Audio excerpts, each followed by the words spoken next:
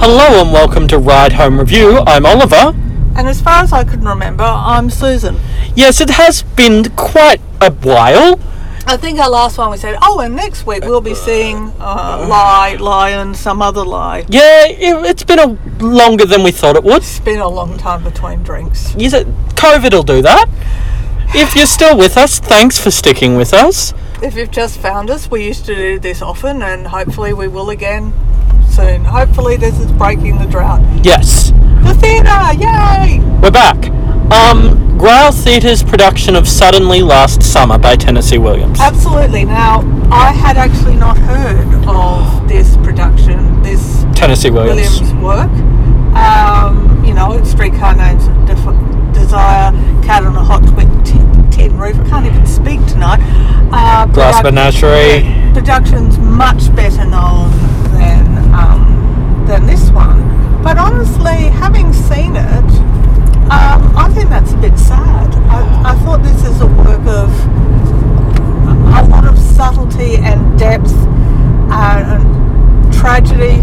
Look, and really, as Tennessee Williams does, completely flawed human beings. Tennessee Williams is known for pretty much three things that will be consistent in all his plays. Mm-hmm. Homosexuality. Alluded to homosexuality and mentally ill people. Yes, and that's because he had a sister with schizophrenia and he was a flaming homosexual. I don't think we're allowed to say flaming. Okay, he was a homosexual. I think that's quite derogatory, but I apologise.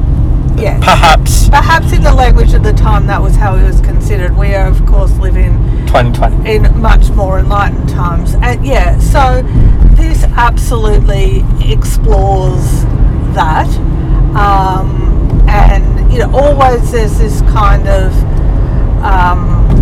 poverty and wealth kind of thing going on. He came from a very poor background but became very wealthy through his playwriting, and every Tennessee Williams play is tortured writer and has a lot of autobiographical elements. You can read Tennessee Williams into every single one of his plays. Yeah. This is a community theatre production in the Windsor School of Arts Hall, which is a beautiful little venue. But it's right on Lutwich Road at Windsor. So getting there can be difficult. I.e., I got caught in a one-way system and it took a while to get there. Arrived fashionably late, i.e. they held us, which was very nice. But I mentioned the venue for a couple of reasons. There were times when large trucks went past that, had we not been up the front, I think the dialogue may have been a wee bit hard to hear. And there was also some background noise in the show that was then hard to tell. Is that just... Yeah. I would have sacrificed the bird noises and the blender kind of sounds, which in a different circumstance would have added atmosphere just for the sake of clarity. And also I think because of the noise outside, sometimes it was hard to tell if that was noise outside or deliberate atmospheric noise. It definitely in a soundproof theatre would have added an extra layer. I think it probably worked against them here. I thought there was some really, really strong performances. Bianca Reynolds as Catherine. Yep. Yeah, she was really, really good, very strong, and our doctor, who I've seen in a million things, and whose name I believe his name is Darren off the top of my head. Darren sounds right, not Chris.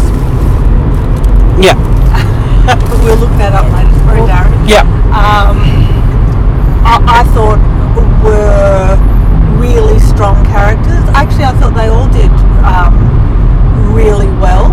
It's just that their scenes were they had the most really powerful, commanding stage presence. Yeah. Particularly Bianca nailed the accent, and I, as a Tennessee Williams purist, say if you're doing Tennessee Williams, You need to do a southern drawl, Yeah, you do. and it was not consistent throughout the cast. It was absolutely not consistent throughout the cast, to a point that it wasn't until they mentioned They said New Orleans. Yeah, and it wasn't until they actually mentioned New Orleans that I was 100% convinced that they had decided to keep the original setting. So either you've got to do it, commit to it, double down on it, nail it, or else... Look, I have seen plenty of productions. Actually, I can't think of many productions of Tennessee Williams where you don't do the accent. No, it pretty much, the language commands it.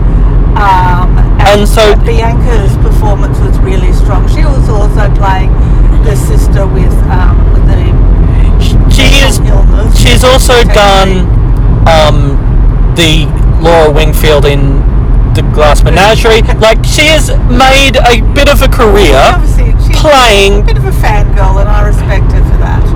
I thought she was really, really good. Yes. I bought that, you know, either mentally ill or at least backed into a corner where she's starting to doubt. And that is what Tennessee Williams does in most of his female characters, is that... Is she mad, or is she just starting to feel like she must be going mad? Yes. Yeah, she was really good.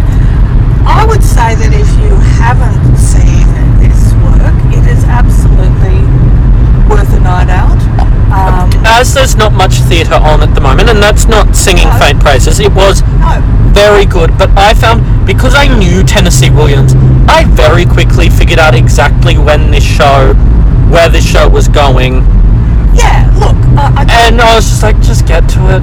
We know what's happening. You know, as they say in the classics, where there's a will, there's a relative. Yeah. And there's a strong sense in that, but there's also a strong sense of the lunatics are taking over the asylum. It wasn't that the ending was a surprise, but I thought the journey was a really pleasurable ride. You know, quite disturbing, very, very disturbing work. I found it beautifully poetic, but for me slightly too predictable to be one of Tennessee Williams' great works. But as a production, it is very good. And there isn't much theatre going on in Brisbane, so you would be remiss to miss out. Oh, absolutely. And it's a beautiful, intimate little theatre with 100% appropriate COVID-safe measures in place. Yay. Rating. Remember we do that? Oh, that thing, yes. I'm going to give it a distinction. I think I am too, not just to be a copycat, but I think there were little things that annoyed me, like the accents, and that some of the performances were a bit too big at times for the space. I would actually almost argue the other way, that at the start I thought the performances were a little bit too small. Only because of the ambient noise and the fact that you don't have mics and you don't have tiered seating, and so I think you have to be a bit bigger. Perhaps what that says is not all the performances were on the same keel. No, but I took that to be a move in emotion of the script rather than a directorial or acting problem. But anyway, that's neither here nor there. We still overall thoroughly enjoyed the show. Yeah, and it was great to be out on a Saturday night. Apparently there are things other than jigsaws that you can do on the weekend. Who knew? We'll be back at some point. COVID allowing. We will see. I can't make any promises, but thank you for sticking with us during this coming back or whatever it is. Thank you. Thank you for Growl for remembering us. Catch you soon. Bye-bye.